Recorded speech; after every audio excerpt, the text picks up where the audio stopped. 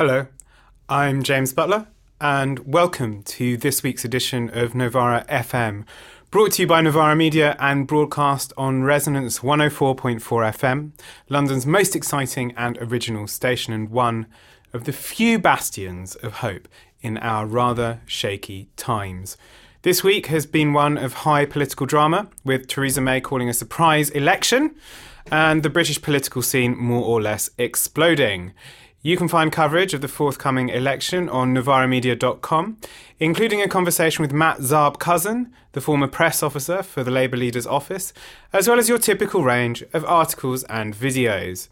You can also find the recording of our most recent live event, which was held in Hackney last Friday, which is a panel discussion on universal basic income, in which the full array of argument and disagreement on the matter was, I think, visible. That is very worth watching, especially if you like a good fight.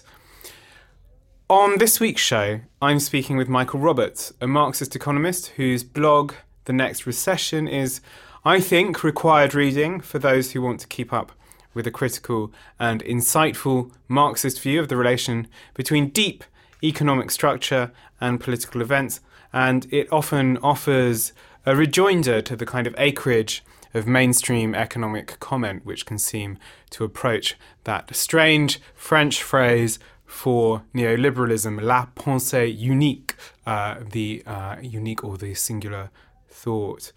Roberts' book, The Long Depression, is a restatement of the centrality of the rate of profit as an analytical category with which we are to understand capitalist crisis and the situation in which we find ourselves, which he argues is very far from a recovery at all, despite what you may have heard from political leaders or the more Pollyanna-ish of optimistic economists. So I began by asking him first what the difference is between crisis, recession, and a depression. So, the book is a restatement of the kind of centrality of that Marxist category, tendency of the rate of profit to fall, and its importance in reading and understanding the crisis of 2008 and its aftermath, and also sort of an argument about its fundamental importance in any Marxist analysis of crisis and sort of capitalist dynamics. So I think maybe the best place for us to start is just understanding the difference between crisis, recession, and depression. Sure. Mm-hmm. Well, your listeners will know that there are regular crises in the world economy. The evidence is there. All the official agencies present evidence to show that you can have booms and slumps. Capitalism and the world economies don't move on in a nice, harmonious, regular pace. They go up and then they have slumps.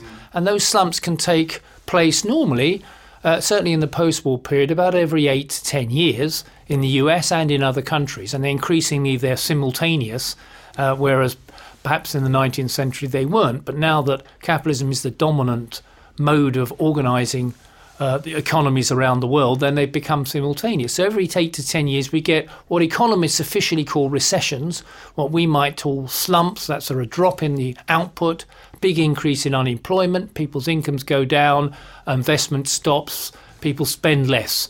These crises or slumps take place on regular intervals about that period. Now, in the argument of my book, The Long Depression, I'm saying that there are sometimes periods when it's not just that normal recession. Normal is a horrible word to think that people are losing their jobs every 8 to 10 years, but you can have an extended period of slump, and when the recovery takes place, it's very weak and it never returns to the previous level before.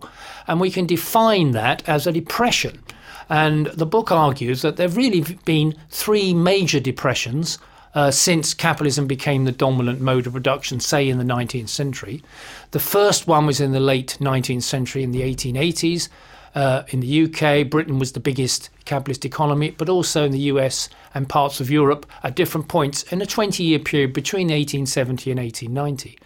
And then the one that most people know, and the listeners will know, that what is called the Great Depression in the 1930s, after the stock market crash in Wall Street, America in 1929, the US and then Europe went into a major slump where production fell by 40%, the long lines of unemployed throughout the 1930s, and things didn't really recover until the Second World War started in 1940 onwards. Now, in the book, I'm arguing that we're going through a similar period, that we had a huge crash and slump with financial crash with the banks going down, and then the economies following it in 2008-9. Now, that didn't lead to a normal recovery. In fact, we had a long, slow and weak recovery where we haven't returned to trend growth like we did in the 1930s. So if the listeners think about a recession as being like a boom and recession and recovery being like a V, you go down one side of the V and up the other side. Sometimes it's a W, as in the 1980s, go down one, come up, go down again, come up again, and then carry on. With a depression, I characterize it in the book as like a square root. If those of you can remember simple arithmetic, a square root comes down, it comes up, but it never returns to the same level and falls short. And that is the period since about 2009 I'm arguing we've been in for the last 8 or 9 years. And that's the difference I'm going to argue in the book between a recession and a depression. So this is quite an important period to understand. Yeah. There it seems to me to be, two phases here. One is that acute first moment of the crash. Because, so there are conventional economists who say, well, it was a brief period that's now over, and we might be in a period of sluggish growth, but it will recover. I mean, this is, the OECD always says, in 3 months' time, we're going to return to growth, and sort of revise it forwards. But I suppose that at least allows us to ask the question, because I think I agree with the thesis, right? I think we are in a depression. I think that we haven't move back to recovery. I think the fundamentals of the world economy have changed in some way, and that's partly to do maybe with some of the methods used by central banks, QE, zero interest rate policies, stuff like that. But it's also clear, isn't it, that there's a difference between, say, the depression of the 30s, where you have these vast kind of catastrophic responses to so we have, as you mentioned, the kind of lines of unemployed. That hasn't been the case here, and it's been sort of cushioned by various things. How has that worked? Well, you're right. No thing is ever quite the same. But the big difference, first of all, between the 1930s and now is that this depression is global. Where the 1930s was certainly extensive into the United States and Europe and to some extent other parts of the world like Latin America. But now it covered the whole world in the period since 2009 and the end of the Great Recession. The Great Recession hit everybody. Nearly everybody had a recession. There were perhaps 2 countries that didn't. Australia apparently didn't have a recession, and China didn't have a recession. So there are 2 exceptions. But the rest of the world had a recession in the sense that output actually fell, not just slowed down, but went right down, and unemployment rose.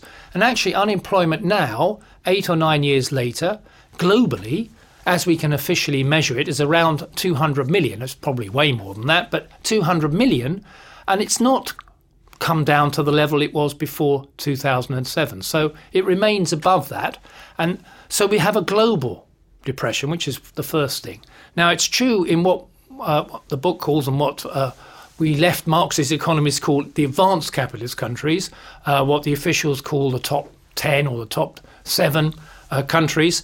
There, unemployment, at least in the United States and Britain, didn't rise as much as it did in the 1930s, and it's come down fairly quickly. But the price of that has been that there has been no real productive growth. Productivity per worker in both these countries has dropped to 0. What has happened, we've seen a big influx from the reserve army of labour, the people who are unemployed.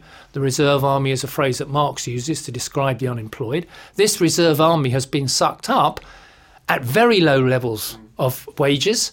At the moment, in Britain, for example, we have had the longest period in the history of capitalism, going back 167 years, of no growth in real incomes for the average household. I mean, it's a staggering figure. People may be at work, but they're not working enough to get decent money.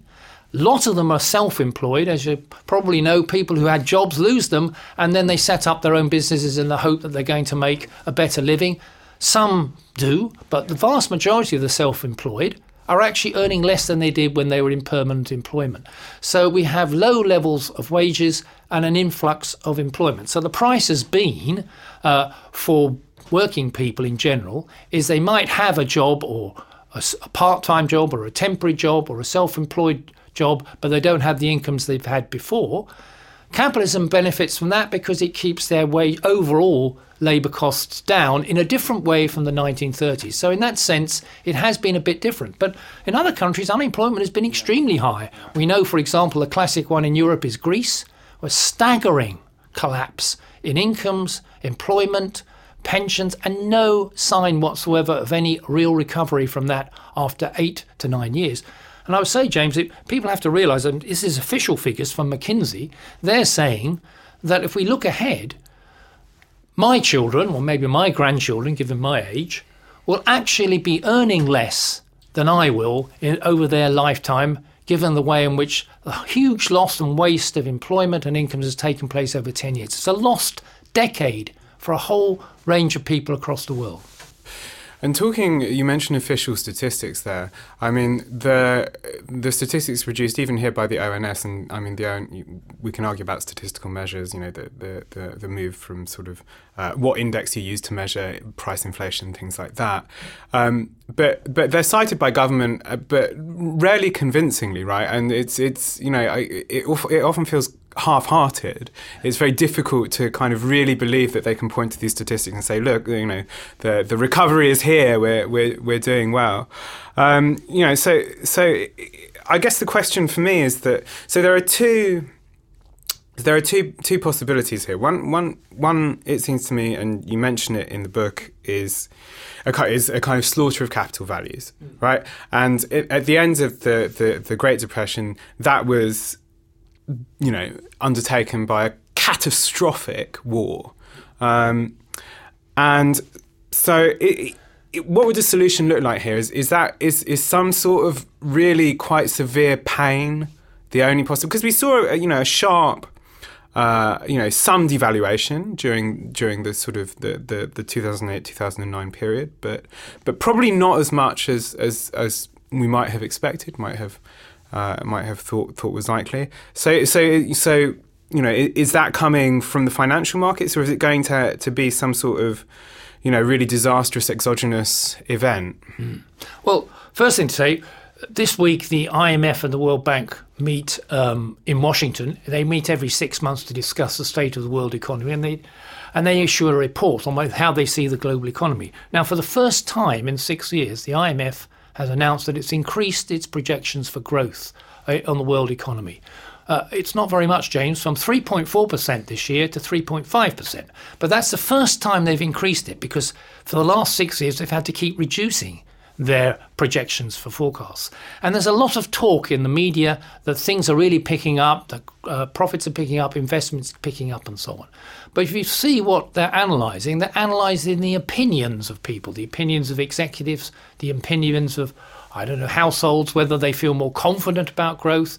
And so they're measuring and forecasting things going ahead on the basis that people feel a bit more optimistic. President Trump's going to cut taxes for the big companies and they feel optimistic in the stock market. President Trump's going to build roads and houses and bridges across America and people feel maybe we'll get some work out of this and things are going to be better. But it's all opinion. If we look at the actual data, there isn't really much improvement in the United States or much anywhere else, a bit better in Europe. In the book, I'm saying if you really want to know how capitalism is doing, we have to look at two things: profitability, maybe three. Profitability, investment, and the level of debt that capitalist companies have built up. And I argue in the book that profitability was falling before the Great Recession happened. And if we look historically, over the post-war period since 1945, the rate of profit in most countries has come down considerably over the last 50 years. And just before the Great Recession, it was near post-war lows, nearly 60-year lows. And that creates the conditions where the capitalists always feel that anything will trigger them off to stop investing. And that's what happened. The big credit-fueled boom that should have taken place before 2007, the housing boom came crashing down, banks went bust, and the low profitability that the productive sectors of the economy had then imploded, and we had a big collapse in investment.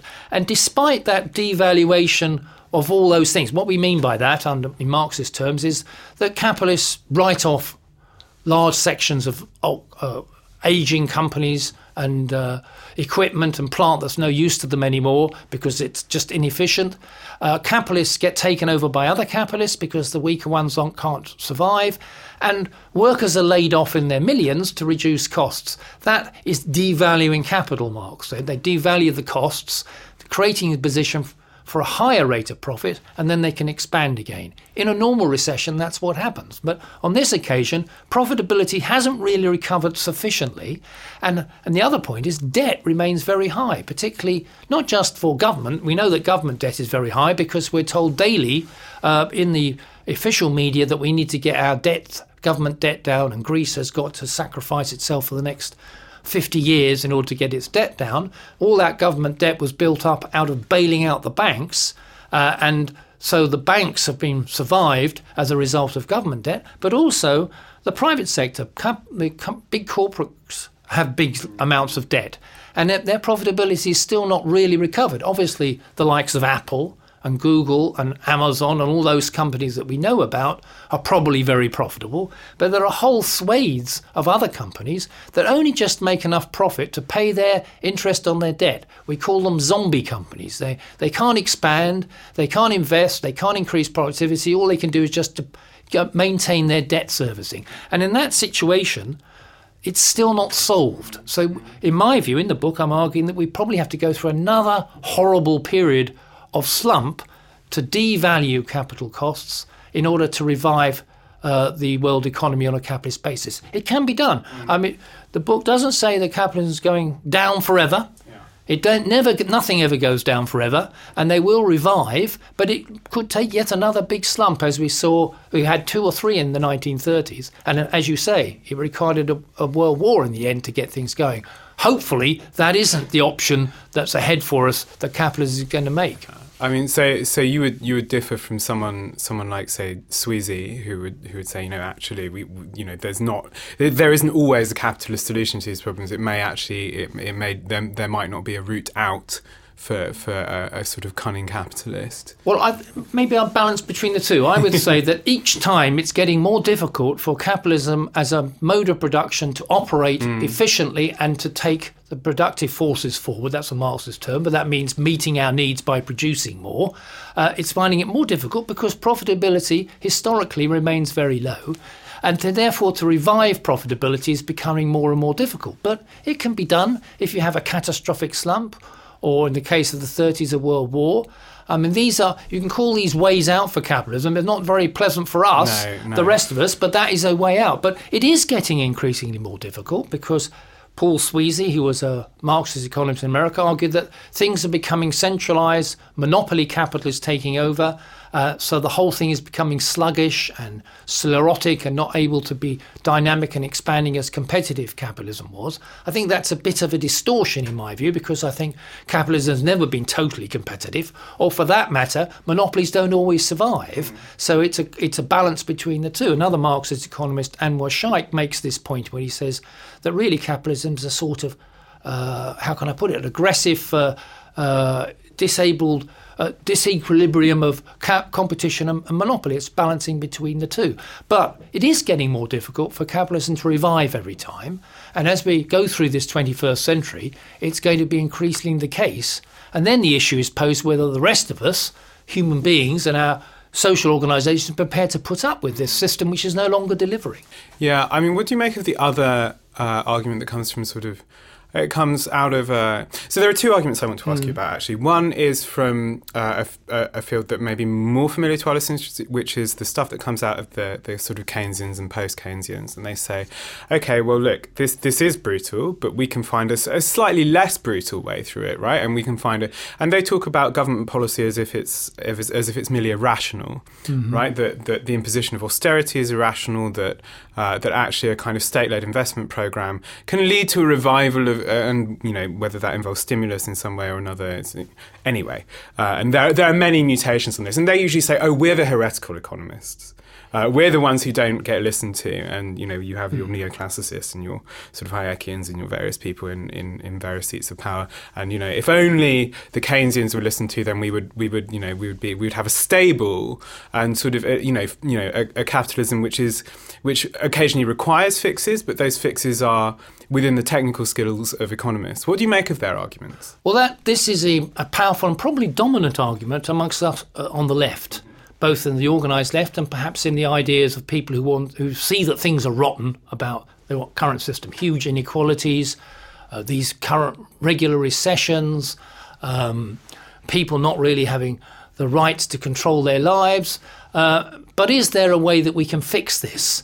Joseph Stiglitz, who used to be the chief economist at the World Bank and is a Nobel Prize winner in economics, recently wrote a book where he said that what we need to do is change the rules of the game.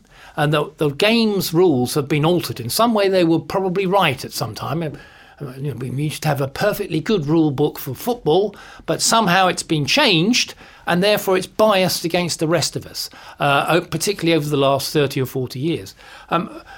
As a Marxist economist, I find that a rather unconvincing argument. It seems to me that what we need to do is change the game rather than the rules. I don't think the rules they're all changed occasionally to help the capitalist system work better or to hit us a bit harder. But is there something wrong with the actual game? Does it function, and can it continue to function properly?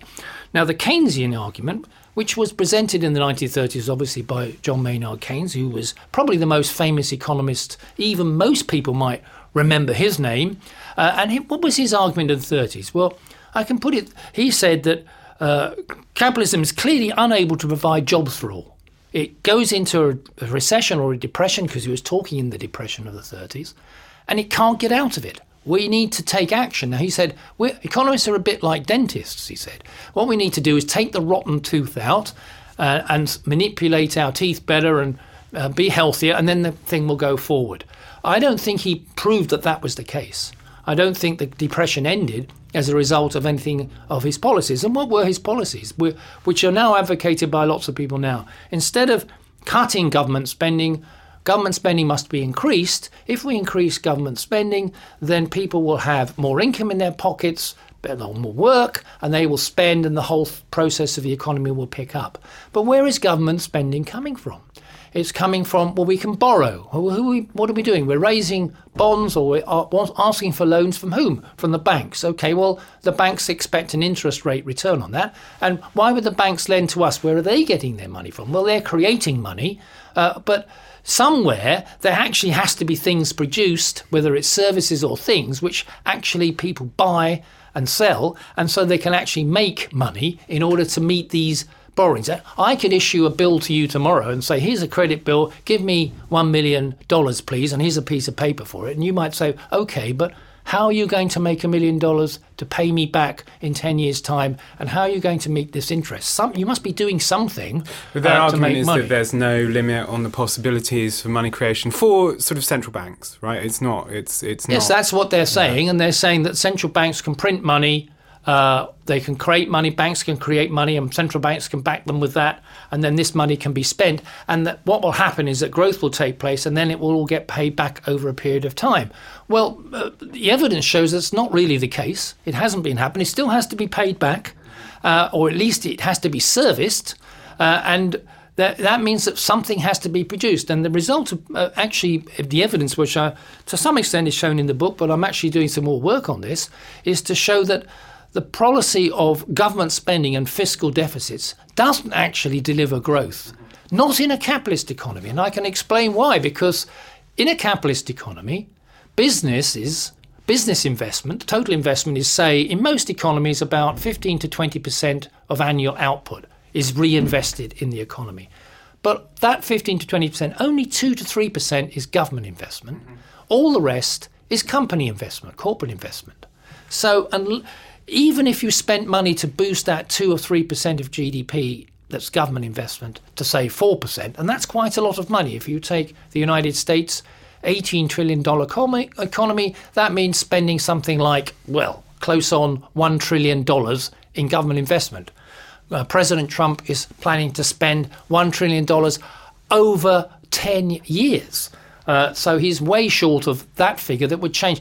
And yet what you will do with that is that the business investment part of it will be hit because they can't get the profitability if money is all being taken off into the government, even as it's printed money to begin with. So actually it's squeezing the profitability of business investment over time and not delivering the growth that's required.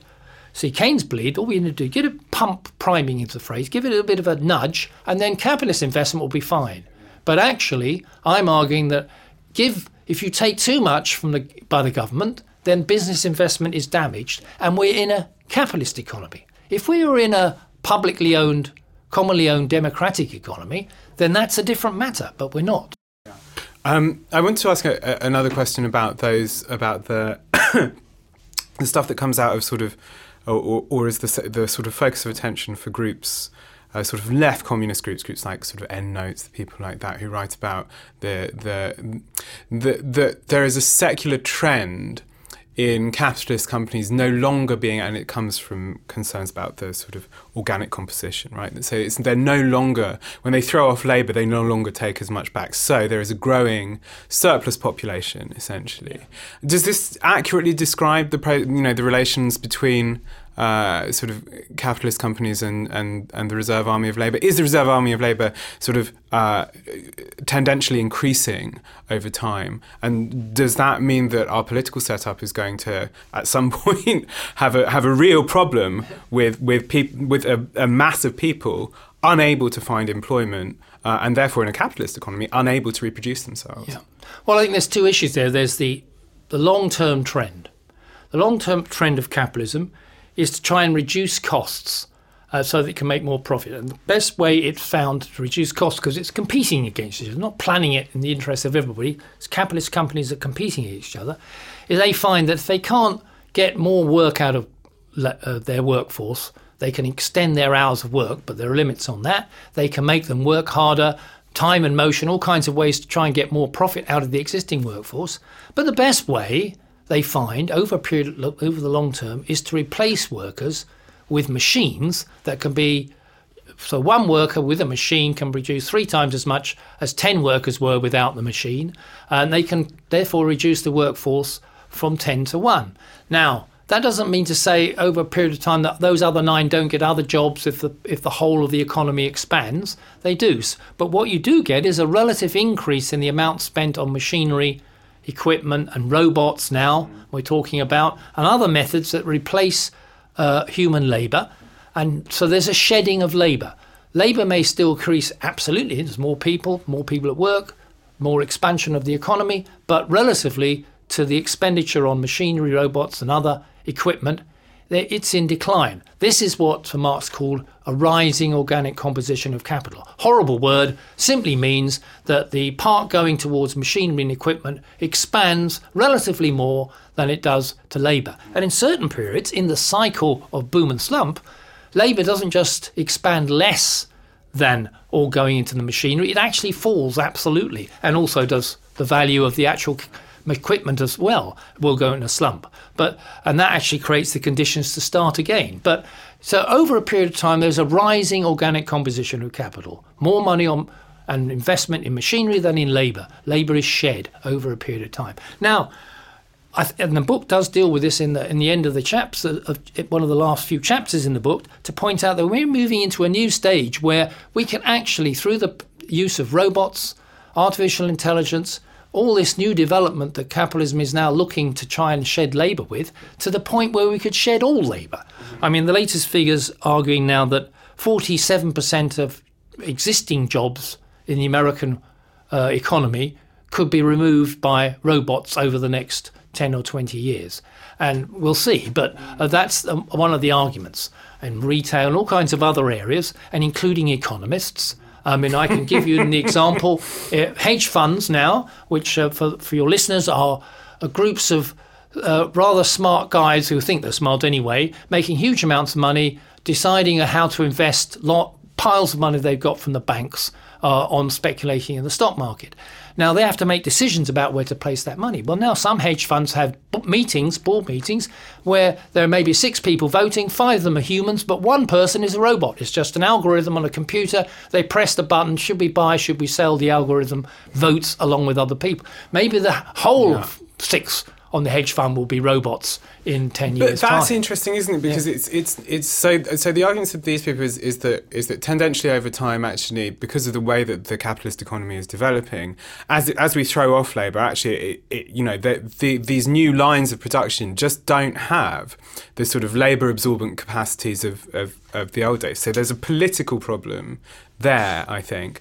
But it seems to me also true that automation's talked up, right? Like it's terrifying, it's coming, none of us are going to have a job, and not in a good way. But it seems to me that automation only ever sucks up, or as it has sort of seemed to do thus far, it doesn't take all labour. It takes a certain proportion, and so I wonder. I wonder what you make, one of that, but also of the arguments that are. So we did an event just a few days ago where we had a panel discussion about universal basic income, and it was a very divisive and idea, and a very kind of divided and quite interestingly divided panel. But these ideas about kind of automation and universal basic income, and these are going to be our paths to a political future post-work world. Yes. Well, there are 3 things here, James. First, is automation and robots going to lead to all jobs going? I don't think so. It's going to take an awful long time. William Nordhaus, an American economics professor, tried to measure how quickly this would happen. He reckoned it would take probably to the end of the 21st century, if not longer. Partly because there's all kinds of tasks and things that can't really be done at the moment, as far as we can see, by robots and AI. Although, if you have a techie here, he will tell you the opposite. If you go to the Science Museum in London at the moment, there's a robot exhibition on. My colleague at work went to the robot exhibition with his kids, and the kids said, these robots don't work. They don't do anything. And these are supposed to be latest robots. Obviously, they're not robots that make cars. They're things that look like human beings that are supposed to interact with you. And they're not very good at that at the moment.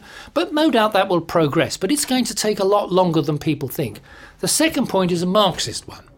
The argument of Marxists is that the things, value and profit only really comes from us human beings working, and that being creating things or services that are appropriated by private capitalists. They don't get any value out of a machine. A machine can sit there, but unless somebody turns the button and uses that machine, namely human beings at the moment, we don't have robots keeping robots going yet, so that human beings have to be there. But if the value of created by human beings is falling because the labour force is relatively not increasing as much as machinery, which we just discussed earlier, then value is under pressure. The ability to create profit is under continual pressure. So there's a tendency for profitability to fall. And so before we ever get to robots taking over the world, we're going to have a series of much more serious profitability crises as this rising organic composition of capital increases to the point of causing more serious profitability crises. So before we get to the problem of whether we'll all be replaced by robots, we're going to have more crises of capitalism in the traditional Marxist sense, which is going to decide the issue, in my view, well before we get to that other issue. But on the last point you raised about universal basic income, I think it's a very important debate. I wrote on it on my blog about it. It's not in the book, but I said that the argument of some people in universal basic income is saying, look, robots are going to take over. We've got to help working people, quite understandable. And therefore what we should do, we should tax robots, raise income, and the government should then pay everybody a basic income which keeps them alive even if they're not doing anything. And perhaps we can move to a great workless world because robots will produce everything and we'll just have income to live off and we can do other things. It's a great utopia, and in many ways that's what we should be technically achieving, a position where human beings are not toiling all day long, reducing their hours of work and able to do other things more creatively, perhaps like what we're doing now, rather than just trying to make a living. Now, the problem with universal basic income is that people are trying to implement it in a way before capitalism has been removed, because in this situation, capitalists are actually proposing, those who are proposing are saying a very low level of income, which is really no more than a welfare benefit, and getting rid of all the existing welfare benefits, including free education, free health service, all other things, in order to pay everybody a universal basic income. I feel that's a contradiction that's not necessarily in our favour. And the other one requires the end of capitalism. There are 2 points here. So for me, the issue is, first of all, the end of capitalism, and then we'll decide whether people just pay people or they do other things. Actually, in a socialist economy, it wouldn't be a question of paying money. It will be a question of creating what I call economists call public goods or free goods. We have free goods at the moment. In some countries, we have free health service, we have free education to a certain level. We have certain 3 things provided by society and government. There's absolutely no reason why we can't have free transport, free whole ranges of basic foods in an abundant society, all kinds of things. You wouldn't have to pay for your iPhone. It'd be a necessary requirement which would be paid for out of tax or out of work. Yeah. So it's a political rather than a technological question. Yes, I think it's 2 things. One, the people are looking for a solution to robots, and they're also pointing out that in a better society we don't have to work all the time. And they've merged the 2 things together and confused them, in my view. So let's talk a bit about recoveries. And recovery after the last war, you had the sort of the golden age of sort of social democratic capitalism. You had, they call them the Trente Glorieuses in France, and that was people at the time felt we've cracked it, and we've found a way not to actually but as you point out in the book, profitability crisis inevitably followed. Recoveries like that are going to be hard to find now, aren't they? So what kind of recovery, if we see a recovery at all, would we be looking at? Is it going to be one that... Because one of the things that someone like Emmanuel Wallerstein says, the world systems theory guy, he says, look, we're in a moment of structural transition, and it's towards a post-capitalist world, in that capitalism is changing in such a way that it's no longer recognisably the same thing as it was, say, at the beginning of the 20th century, and that we're in a conflict between the spirit of Davos and the spirit of Porto Alegre. So either a kind of participatory, but like that kind of not attacking the very basics of capitalist production, but a kind of more inclusive, democratic, means of moving forward, as compared to a sort of full-on, neoliberalism on steroids, massive accumulation, and then a kind of sort of post-capitalist serfdom around here. What do you make of that argument? Well, I don't see any evidence that we've moved towards a more, how can I put it, participatory capitalism at the moment. Quite the contrary. It seems to me that we have, because of the depth of this depression and the weakness of the recovery, increasingly people are not getting back to where they were before, and capitalists are still not able to create the environment for sustained economic growth through higher levels of profitability to invest in.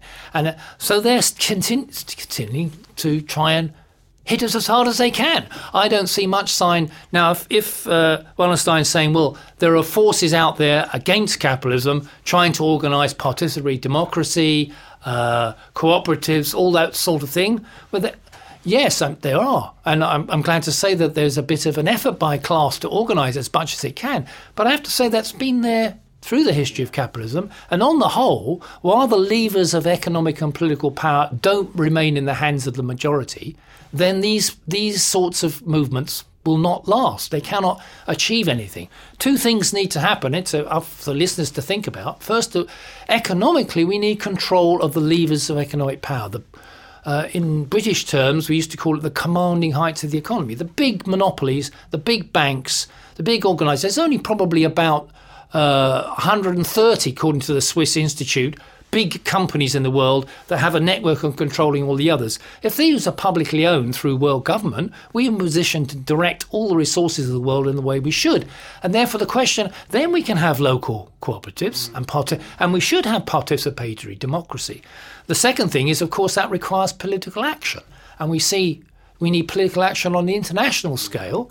If you remember, Marx tried to do it with what he called the First International, the International Working Men's Association. We're lucky to be able to add a few more people to that now of a different gender. The Second International, and there was a third one, and people claim there are fourth and fifth, so I haven't actually seen them. But an international movement which would change the whole basic levers of economic and political power. Until we get that, then all the other ideas, it seems to me, are a milieu that shall come and go as we see. The period of the Golden Age, which you talked about in the original part of the question, was an exceptional period. After the Second World War, when labour movements organised, capitalists had quite high profits, and so they were able to concede a lot, and they had to concede in Japan, in Europe, in America, lots of things which led to what we call the welfare state, or at least free education, in some places free health service, and organised trade unions and so on. That, of course, it doesn't last unless the levers of power are altered. Yeah. I mean, it's interesting to talk about internationalism there, because one of the proposals made it's quite, I think it's quite fashionable at the moment. I find it hard to judge these things. Is the stuff that's being talked about by people like Wolfgang Streeck in his stuff about how will capitalism end? And his argument, and there's a really great piece by Adam Tooze sort of taking on the argument, saying so he says, in order to combat the fact that capital is international, and therefore ultimately any domestic regime of taxation will always be escapable. He says, look, what we have to do is nationalise. He says we need to return to the nation state. He probably doesn't put it quite this aggressively, but that's my sense of the contours of his argument, is that until we return to thinking about national regimes and national boundedness, then we're just not going to be able to combat capital until we're able to control capital, and whether it's able to leave and escape through the cracks, we're just not going to be able to do it. Tooze says this is a return to the kind of nationalism of the 1930s, and it's extremely dangerous. But what do you make of those arguments? Well, I think the way that you've posed it to me from Streeck's argument, it does sound dangerous to me, because there are two things.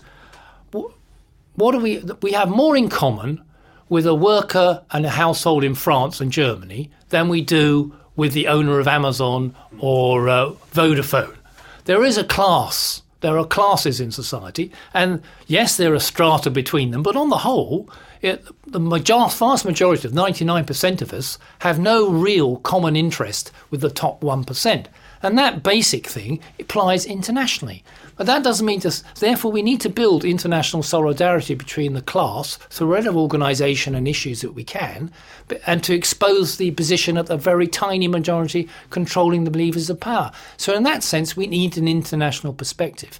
But it's also true that an international perspective just doesn't happen sort of abstractly. You have to start somewhere, and most people start with their own country, trying to change the situation in their own country to make it better. So if we had, in this general election coming up, the Labour government, which will leave your listeners to think about that's possible, if the Labour government came into office and said it's going to take over all the banks and all the big industries and bring them into a democratic control and plan for investment to meet the people's needs, that will produce an almighty holocaust from the rest of the world, apart from possibly our own armed forces, but it would certainly do it internationally as well. And so the issue would then be posed to try and spread this idea to the rest of the world. I'll give you a more practical example.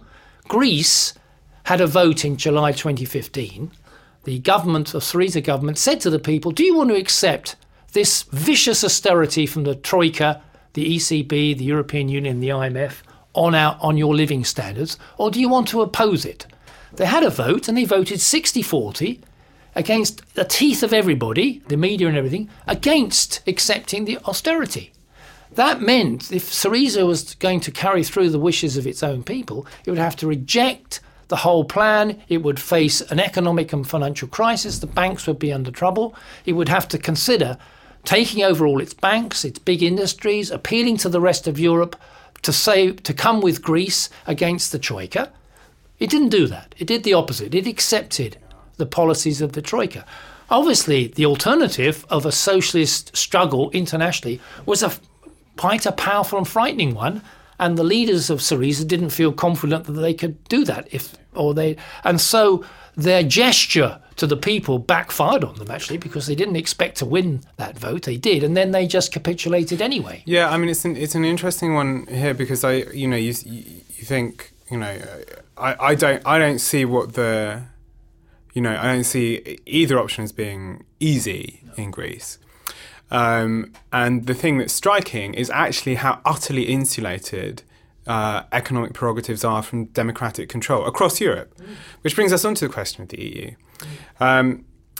Now, I voted to remain, despite the fact that I think the EU is a sort of undemocratic, oligarchical monstrosity with a sort of horrifying Hayekian central bank that does dreadful things, in the south of Europe. But our other option is, as we are now seeing, is some sort of North Atlantic tax haven horror. Adam Tooze poses the two issues in yes, a way. Right, yeah, Streeck says, well, we need Brexit or we need nationalism.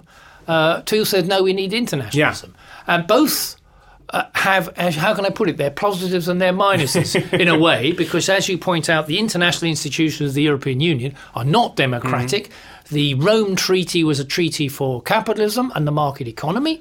On the other hand, it also was an attempt to bring nations together, mainly from the point of view of the elite, to compete with America and Asia, but from the point of view of ordinary people, also seen as a way of ending war in Europe and of establishing some common basis of working conditions and other social conditions, which to some extent the European Union's legislation allows. And this will presumably under Prime Minister Theresa May will all disappear here. Of course, it was always broken anyway by companies. Yeah. They didn't keep to it. And it wasn't... when the TUC in Britain says that the 48-hour week is something we have, well, most people would be surprised to know that they actually have legislation to stop them working more than 48 hours a week, because many people work way more than that. Yeah. And there's nothing, because they're exempted, like junior doctors or whoever it is. And they have work all sorts of shifts an hour. So these paper legislations don't necessarily work. But the idea that unity between a whole group of nations, rather than having national fights and wars, was on the idea of people, but not a bad one, a good one. The Greek people, although they hated the Troika, didn't want to leave the European Union. Yeah, I think that's significant. I don't think the left often grasps that actually, because we see, the kind of the economic interest of this kind of, both the central bank, but also the kind of large European companies, which see a kind of, an economic regime in which there are distributed rates at which they can, so that you have the kind of periphery countries in which, you provide relatively cheap labour power, especially if you're, a German company, or if you're, in fact, if you're an English company and you want to import workers, it was extremely good for you. Mm. So, you see the injustice, but you also, the reason that people are fond of the European Union is that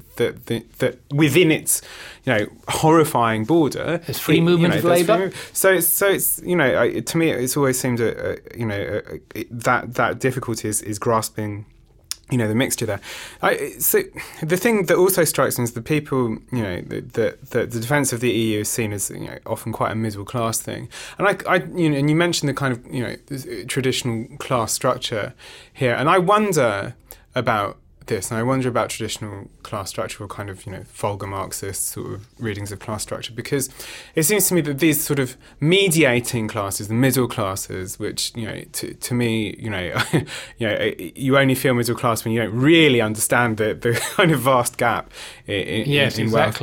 But there is a development, I think, over the 20th century of the availability of financial instruments like mortgages, which allow you to, obtain an asset, which means that you're no longer an industrial proletarian in a traditional sense, because you have an asset not that you can live off, but which has certain kind of financial capacity. So what does this do to the possibility for political action in that traditional sense? Because it seems to me that there is a certain amount of political buy-in that comes from a heavily financialized system, which makes it very difficult for the left to find that kind of traditional, clear divide and clear foothold. Yes, I'm sure that's true. I mean, that we know that when people do surveys, particularly taking surveys in America, the American working class is huge. You ask all Americans, very few of them consider themselves working class. The phrase in the media in America has gone. Now everybody's middle class. Yeah. When Obama or anybody else talks about the working class people, he says middle class.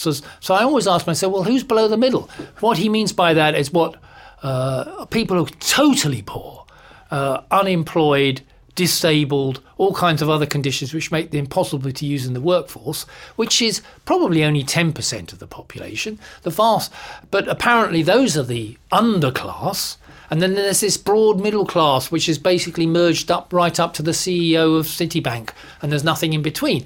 This is the capitalist way of avoiding any class analysis. The class analysis remains. Most people have to work for a living, and very few don't. Some people earn a bit of money through their housing assets. Maybe they even have a rent out a second home. There are more upper class, middle class people, but they couldn't live. Even those people cannot live on it. Well, actually, a professor of economics in the UK, Marxist, estimated exactly in the case of the US how many people in the whole adult population could actually not have to work for a living, and it's 2%. In fact, it's a little bit less than 2%. So the argument of 1 and 99% is almost exactly accurate. That there's only a 1% that don't have to work for a living.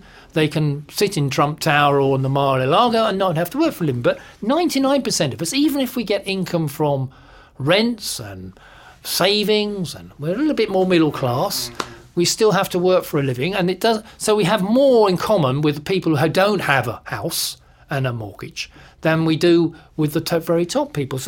But it's true that the consciousness of people isn't necessarily matches the reality of that economics. So there are political and social divisions and prejudices that develop. It's in the history of capitalism. Capitalism wants it. It wants to say immigrants are bad for you, but it wants them in. But it wants to tell its local workforce. He wants to keep that division there. So there's these continual plays. Presumably it's the job of discussions like this and books like others to tell people this is the reality of the situation. It's not this as it's painted by the dominant media and ideology in society. So we have 7 minutes or so left. Okay. I've got a couple of questions, and the first is we're going into an election period and we're going to hear a lot about the fundamentals of the British economy. Are they sound? Well, I would say, James, I doubt if we are going to hear about the fundamentals of the British economy, because I think that the campaign, at least in Britain, is going to be about what terms we're going to have for Brexit. Brexit. There'll be two things on the issue from the point of view of the Prime Minister. I am the best person to get a negotiation on Brexit, which you all voted for, actually 52-48. And secondly, the opposition is feeble and useless, and Jeremy Corbyn's rubbish. That's basically the campaign of the Conservatives. The campaign of the other parties remains to be seen, but hopefully we will have a campaign which will raise some of the fundamental issues of the British economy, and it has been, at least in the Labour camp, to some extent raised. And the fundamentals of the British economy are very bad. First of all, the initial Brexit isn't going to be good for British capital. It's bad news. They're going to have to find trade agreements that they no longer have. We've no idea whether they'll deliver the sort of exports and growth that the Brexiters expect. We have a very low investment rate at the moment in British companies. Productivity is zero.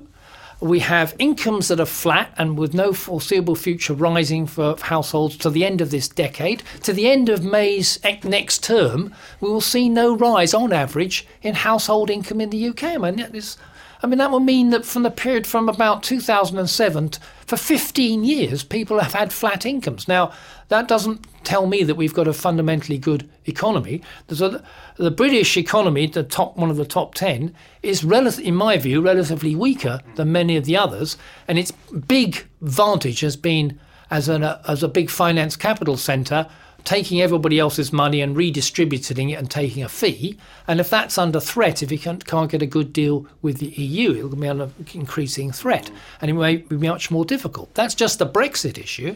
But the general view, I mean, I would argue in the book that it's not just Britain, but all the major economies could face another big recession in the next year or two or three. Who can say exactly when? And that, can you imagine, we've just been through a major slump in 2008-9, a weak recovery, and then we have another slump?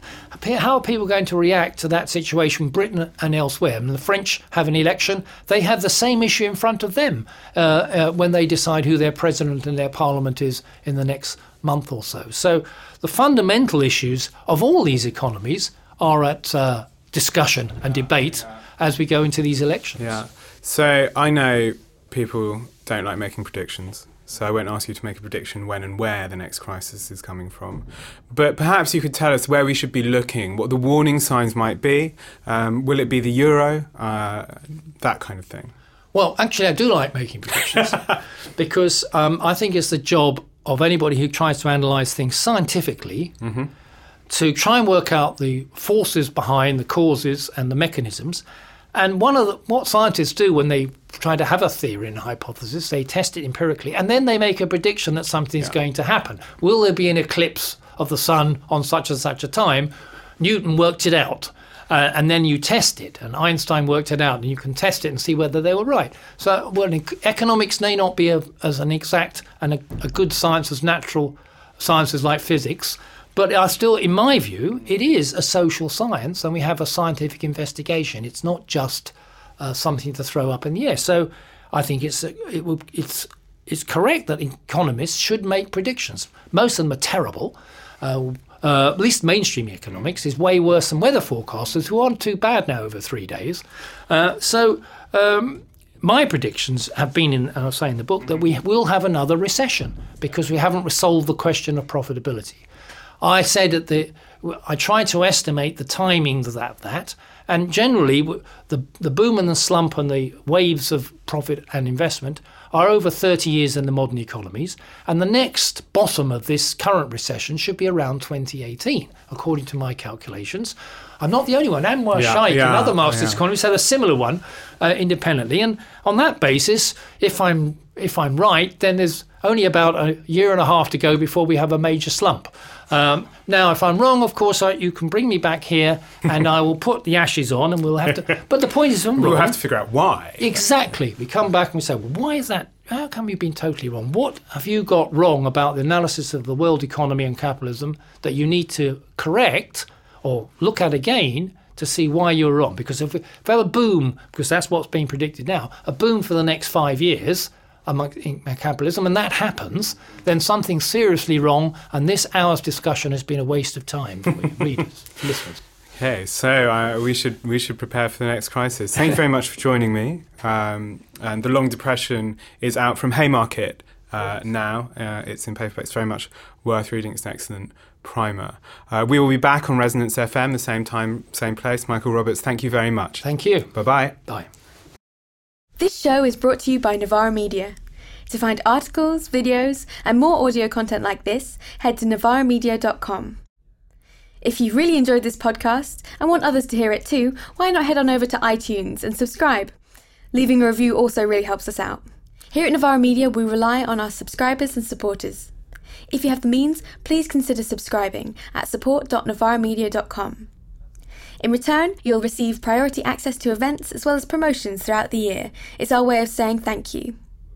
For regular updates, follow us on Facebook, Twitter and YouTube. Novara Media. Media for a different politics.